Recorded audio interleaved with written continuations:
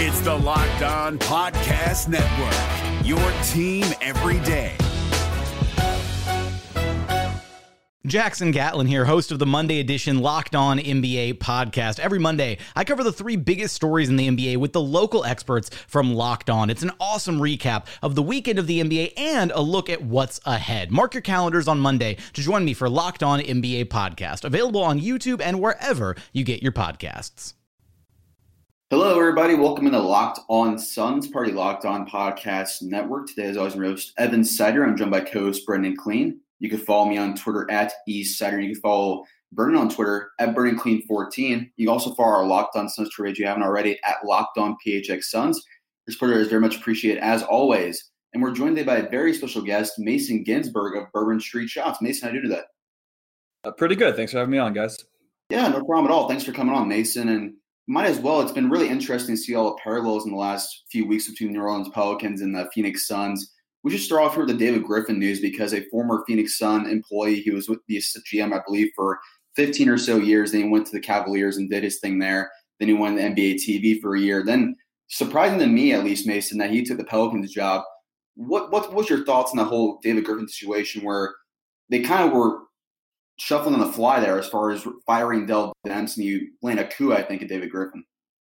Yeah, everyone's pretty happy about it. I mean, you can split hairs about his tenure running the Cavaliers. Some things. I mean, every GM throughout their their career is going to have successes and failures, and I feel like David Griffin's pretty broadly done the right things.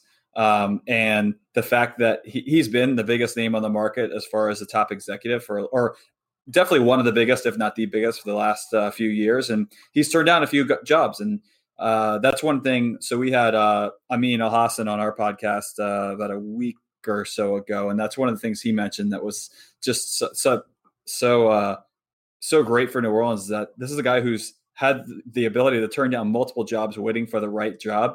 And apparently New Orleans is that for him. And like I said, it's been met with almost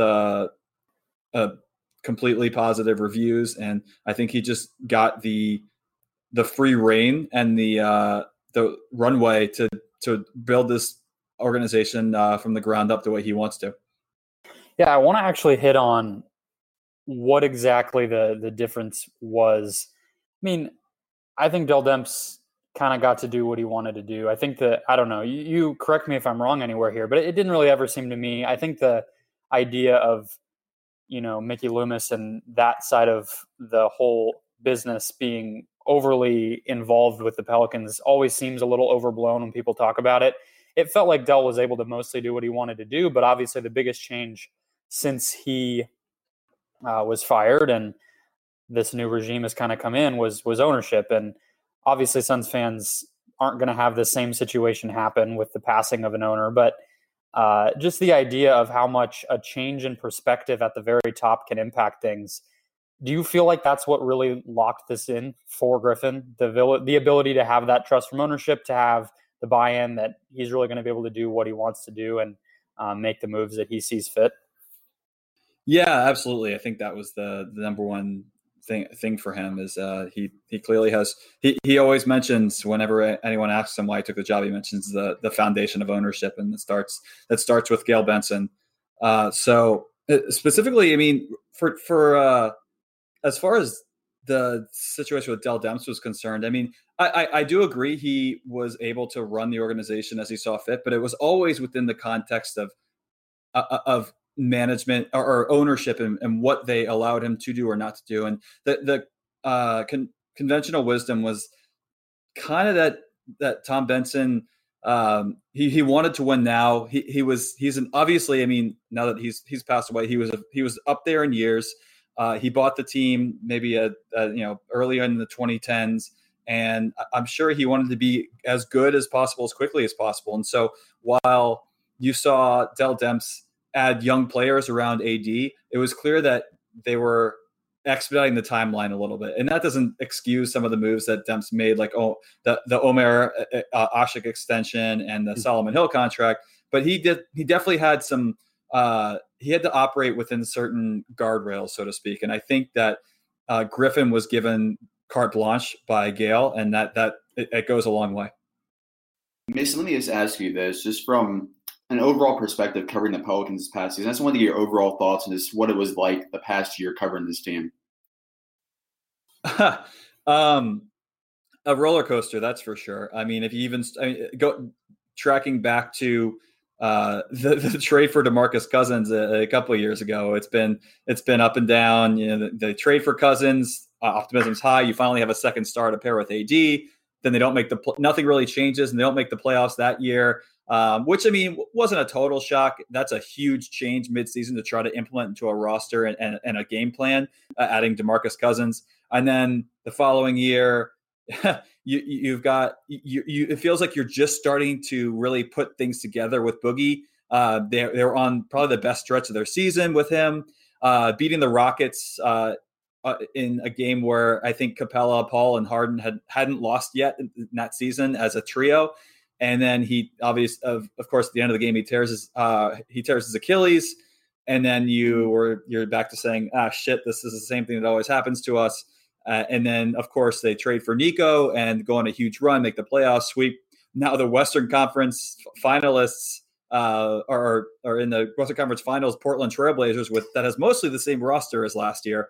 Obviously, there's some players are a little older and a little better, and there's some nuances there. But generally speaking, they beat a team that's been very good this year. And then now coming up to the most recent year, you have the team goes from being great in close games to being terrible in close games. They had the biggest on cleaning the glass. They had the biggest differential between their expected win percentage and their actual win percentage based on net rating in the league. And of course, AD makes his trade request with the team stuck a little bit under 500 after such a promising season the year before. And then, I mean, it's been a wild ride. I haven't even gotten to the trade deadline yet. So, I mean, it just goes to show you, I mean, it's been crazy. And this team and the fan base has really been yearning for some good news. And I think the David Griffin hire and everything they've done so far, even though we haven't even gotten to the draft lottery yet, which is tomorrow night, I think everything has been a step in the right direction. Well, yeah, you're exactly right about the turmoil, the chaos. And I think it's actually one of the things that I think it gets covered at like the very high levels. We know how often stars are moving around and all that. And obviously Anthony Davis falls into that category with his situation this year. But I think, covering the Suns the past couple of years has really shown like how insane the amount of change can be from year to year. And Phoenix might be an outlier, but I don't really know if it is. And the way you describe New Orleans, I think kind of puts that into perspective, but it actually goes right into the next guy that I wanted to talk about, who it doesn't have exactly a connection to any recent Suns seasons, but that's Alvin Gentry. And kind of also obviously will lead us into the Monty Williams discussion that we really brought you on to have. And that's just, first of all, were you surprised that Griffin wants to and appears to be planning to keep Gentry around? And two, just kind of from what you could gather, I know you're not in there every single day or anything, but what Gentry kind of he's the most calm dude you'll really ever meet, and what impact that had on this season and seasons past, just how much change there was having a guy like that kind of running the show and how much that really kind of calmed things down. Yeah, I think there's two key takeaways from this whole situation that get undersold by a lot of people, and I think myself included until recently. One being, this league is just as much about relationships as it is about everything else. These two have a history together. They go way back, and I think you kind of see that play out by retaining Gentry for the next season, and also the fact that being a head coach of an NBA team, and this probably goes for all professional sports, but it's so much more than X's and O's. That's what you have assistants for. And in the NBA specifically, it's about managing personalities. It's about being a leader, being the guy who will take the bullets for you when things don't go well. It'll be the guy who gives credit to you when things do go well. So it's a lose-lose proposition, but I think there's just so much more to coaches than like the thing that all the naysayers for Alvin Gentry will point to his win-loss record. And it's just, that's such a superficial surface level analysis. And I really do commend Griffin for valuing that relationship. And I think Gentry's a good head coach. I don't think he's a top head coach in the NBA. I definitely don't think he's anywhere near the bottom in the NBA. But I think that players have earned his trust. He's earned the players' trust, I should say, earned their respect. And I'm not saying Gentry is the long-term solution at head coach for the New Orleans Pelicans, but I think it's smart to keep him on for another year and limit the amount of disruption and change happening in the organization. He's kind of their rock, and I'm looking forward to seeing how he approaches next season. I'm right there with you, Mason. I'm a big fan of Alvin Gentry. I know he's had his history with the Suns. So before we go on here to our next, we're going to dive in more to the Monty Williams discussion. Also hit on quickly Aaron Nelson and Mason's thoughts on getting the Kevin Durant of trainers, so to say.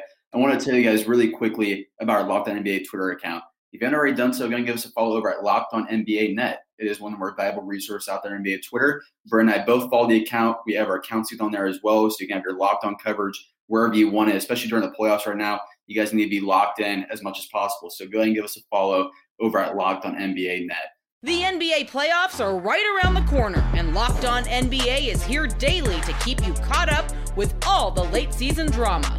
Every Monday, Jackson Gatlin rounds up the 3 biggest stories around the league, helping to break down the NBA playoffs. Mark your calendars to listen to Locked On NBA every Monday to be up to date.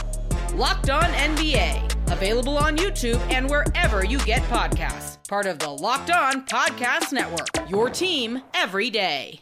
Now, Mason, let me ask you this. Aaron Nelson, I know you probably might not know much about him, but there's a long checker pass with him and David Griffin in Phoenix. They worked together for about 10, 15 years in Phoenix before Griffin went to Cleveland. What's your thoughts on them getting a guy like Aaron Nelson out of the Suns organization who's with the team for over 20 years and a guy who's really well known? If you think about the Phoenix Suns, you think immediately about their training staff. Getting a guy like that now in New Orleans, what's your thoughts? Yeah, I think it was a coup for New Orleans, obviously. I think it may actually be overblown slightly by some regarding what he actually brings to the table, in the sense that I think that I think he's one of the top guys at what he does, but I also think that, I don't know, the standard deviation for this type of role is lower than it used to be. I think med staffs used to be a major competitive advantage in sports. I think things are getting a little bit tighter now than they used to be. But that said, it's to me, it's as much about the outside perception as everything else. It's the fact that New Orleans has been a habitually injured franchise, some bad luck, some because they were staffed incorrectly. And now they have a guy who is so well respected throughout the NBA. Like you said, he was in Phoenix for years, decades even. And I think everyone around the league respects him and trusts that he's going to do the job and do the job well. And so I think that's the biggest thing with New Orleans. That's a franchise that's been trying to repair its outside perception, whether that was earned or not. Some of it fair, some of it not so fair, but still it's about putting them in position to put themselves in the ring for potential free agents and make New Orleans a destination where players will want to come and stay.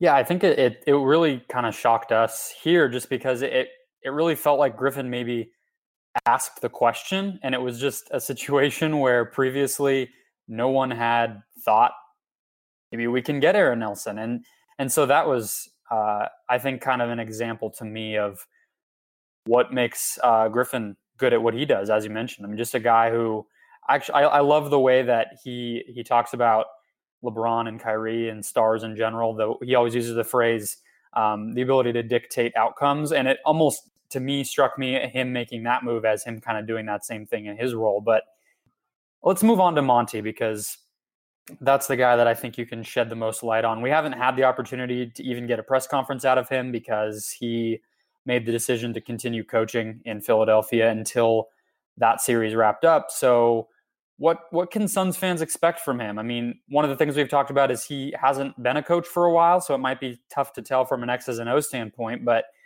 what's like one memory or a defining thing about Monty that sticks with you all these years later? There's absolutely one that jumps to the top of the list without a doubt, and that's and I mean the backbone of it is a very sad story. If you remember, recent Phoenix Sun Ryan Anderson, there was a few years back when he was with the Hornets, New Orleans Hornets at the time, his girlfriend committed suicide, and it was just a really devastating moment for really everyone who knew Ryan Anderson and knew their families. And the first person that I think Ryan Anderson confided in, but apart from his family, was Monty. And I think there was a really good story put out. I think it was Chris Ballard. Someone at Sports Illustrated wrote a really, really good story about that event. I think about a year after it happened, and just how Monty was really there for Ryan. And I think that it speaks volumes about the kind of guy Monty is. I mean, to go beyond the court and just be there for his players and know it's someone that you can really, believe in and really entrust some of your deepest secrets to. And I think he's a great person, and I'm excited for the Suns to really and their fans to see what he's all about. Let me ask you this, Mason, just about how Monty was helping develop a young team. They got Anthony Davis from the start, and you had him for a couple of years in developing him. What's it going to be like, just from a Suns fan's perspective, for a coach like Monty Williams to have a chance to mold a Devin Booker, mold a DeAndre, and maybe even mold a Zion Williams if they get lucky tomorrow night?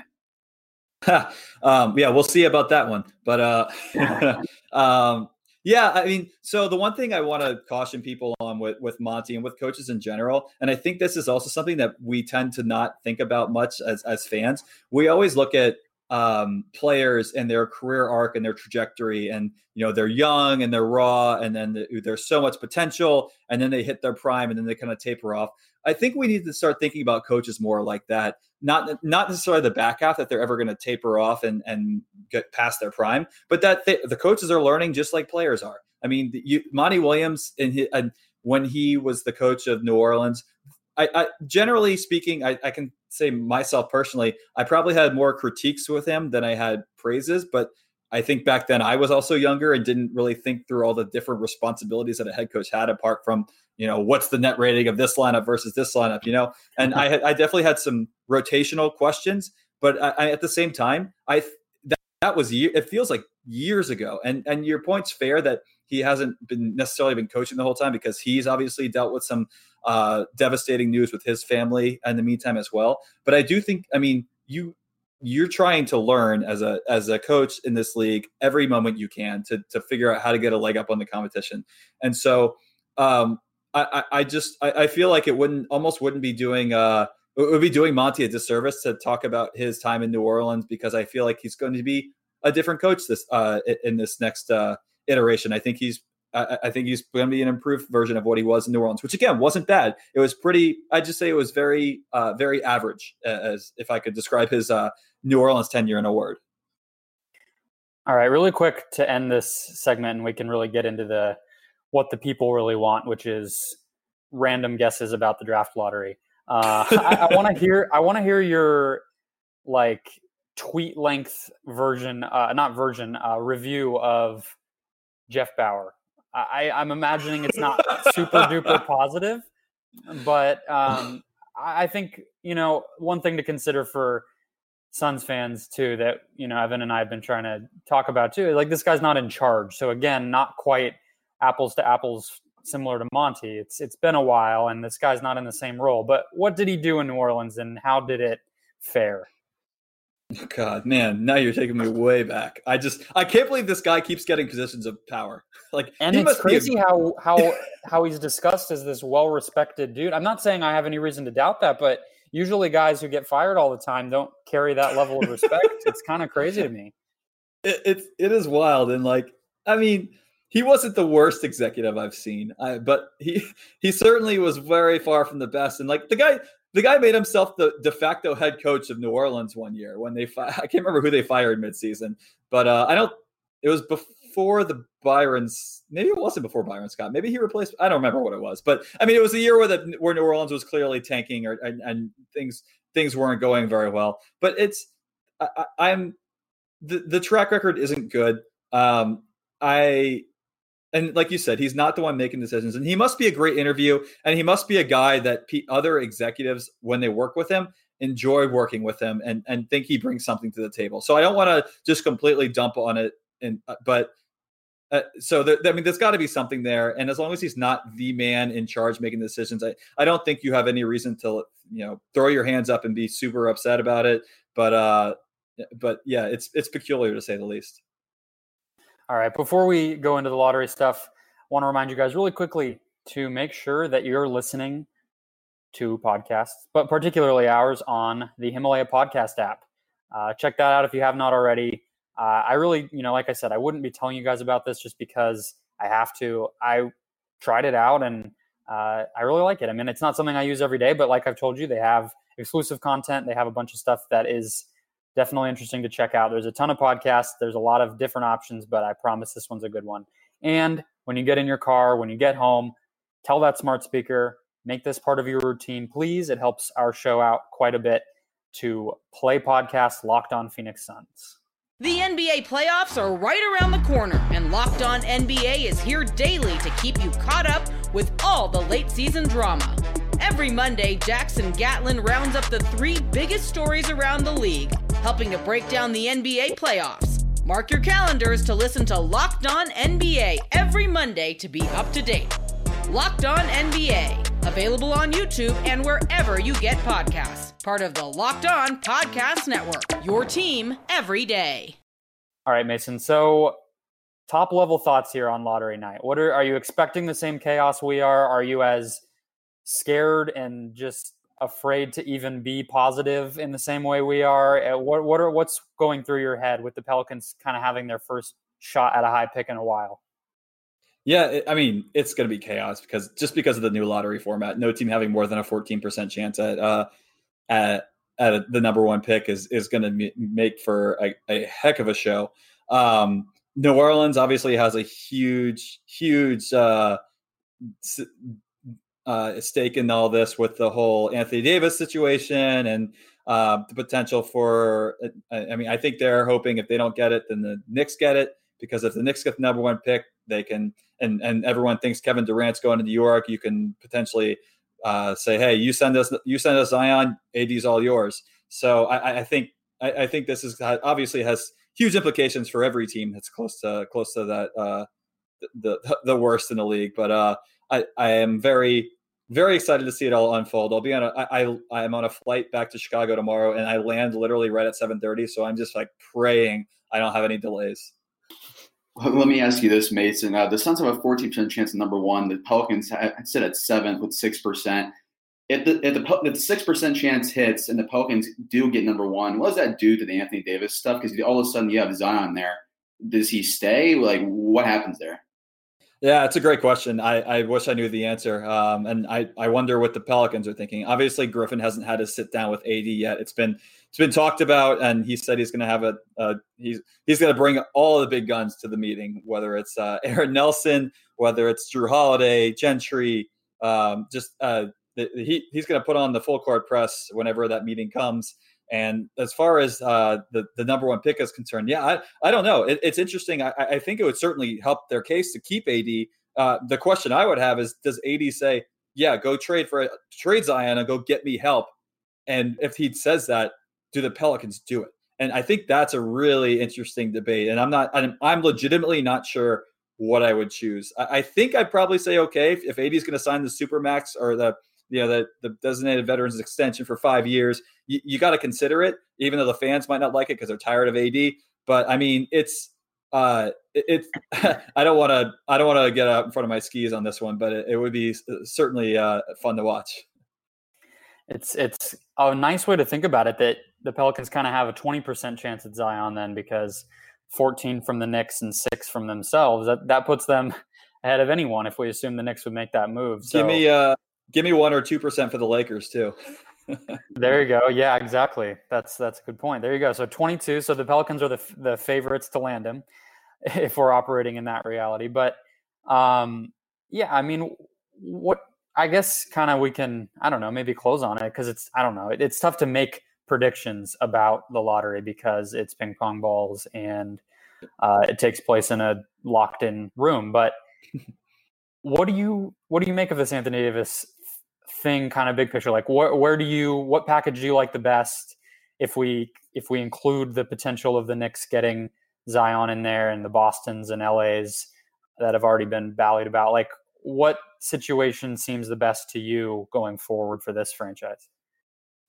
Zion's asset number one to me. I think the only way it gets even remotely interesting to me is if the Celtics somehow get the Kings pick jumping up to number 2, which is wildly unlikely, and can put not only their treasure chest of assets on the table, but also Morant. And I mean, even then, I think I'm in the minority on this one, but I'm taking the potential transcendent talent in Zion over even a multiple or a few of those assets from Boston. So that's where I'm looking. Obviously, that's an unlikely outcome. Like you said, it's even at best, it's only about 1 in 5.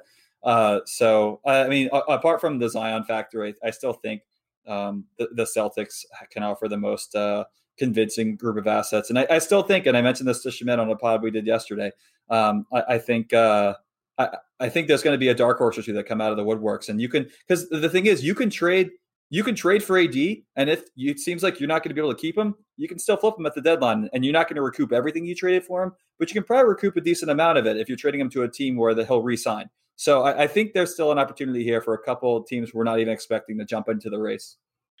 I'd be remiss not to ask you this, Mason, to close out the show, because I know our listeners clamor about this guy all the time. And personally, me and Bren have fawned over him multiple times this season. That's Jrue Holiday. Unfortunately, when David Griffin had his press conference, it seemed like I kind of crossed out Jrue Holiday on my list, because he was very glowing of his praise for Jrue Holiday. He kind of epitomizes what he wants his players to be like in Jrue Holiday. But if the Suns do fall outside that top 2, top 3, a lot of fans are going to be in our mention saying, let's go get Jrue Holiday. Do you think there's any chance of that happening? No. And I mean, I think the only way that happens is if the Anthony Davis trade works out to be a total youth movement, and Drew's saying, you know what, I'm not old, but I'm certainly not young anymore either. He's right in the middle of his prime, and he says he wants out to go play for a team that gets closer to competing for a title. Otherwise, I mean, the team they've done everything to make him the rock and the foundation of the organization. It's been great. And everyone loves Jrue in New Orleans. So, I mean, again, I would totally respect his wishes if the Pelicans traded for Zion and a bunch of other young guys and tried to just rebuild from there, and Jrue wanted out. You have the conversation with him. Otherwise, I think he's staying. Yeah, unfortunately, listeners out there, I think Mason's right on the head there as far as his take goes with Jrue. And unfortunately, that's probably not going to happen with him. But anything else you want to add on the podcast, Bren? No, I think tomorrow's going to be fascinating. And we weren't even planning on necessarily talking lottery with you. And then thinking through it today, I was like, wow, well, the Pelicans probably have even more at stake than the Suns. So it'll be an insane night. And I wish your little group of fans down there some luck as well, Mason. But thanks for coming on. Yeah, absolutely. Thanks for having me. I'll try to pull up. It's been actually back when Monty was the head coach of New Orleans, I was writing a lot more than I do now. So I'll try to find some stuff that's that makes some good points on his coaching style and get it over to you guys. Hey, Prime members, you can listen to this Locked On podcast ad-free on Amazon Music. Download the Amazon Music app today.